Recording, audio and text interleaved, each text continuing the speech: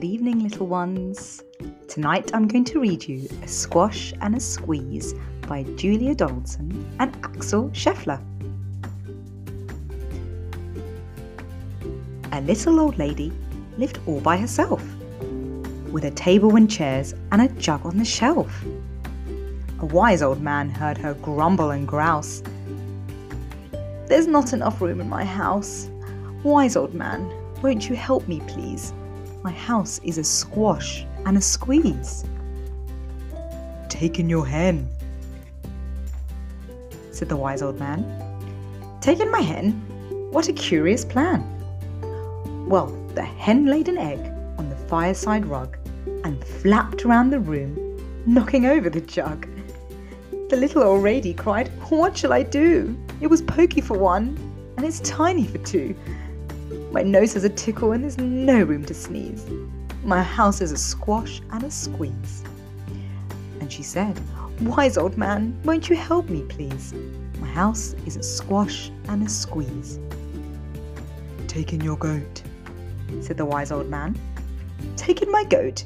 What a curious plan." Well, the goat chewed the curtains and trod on the egg, then sat down to nibble the table leg.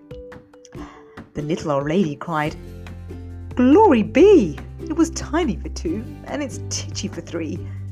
The hen pecks the goat, and the goat's got fleas. My house is a squash and a squeeze." And she said, "Wise old man, won't you help me, please? My house is a squash and a squeeze." "Taken your pig," said the wise old man. "Taken my pig? What a curious plan." So she took in her pig, who kept chasing the hen and raiding the larder again and again. The little old lady cried, "Stop, I implore! It was titchy for three and it's teeny for four. Even the pig in the larder agrees. My house is a squash and a squeeze." And she said, "Wise old man, won't you help me, please?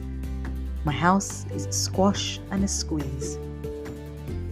"Taken your cow," said the wise old man. "Taken my cow? What a curious plan." Well, the cow took one look and charged straight at the pig, then jumped on the table and tapped out a jig.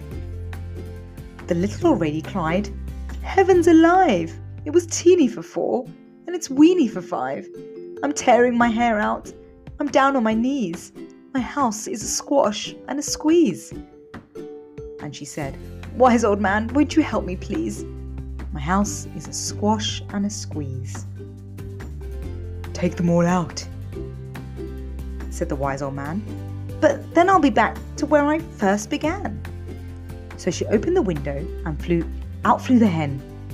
"That's better, at last I can sneeze again." She shooed out the goat and she shoved out the pig. "My house is beginning to feel pretty big."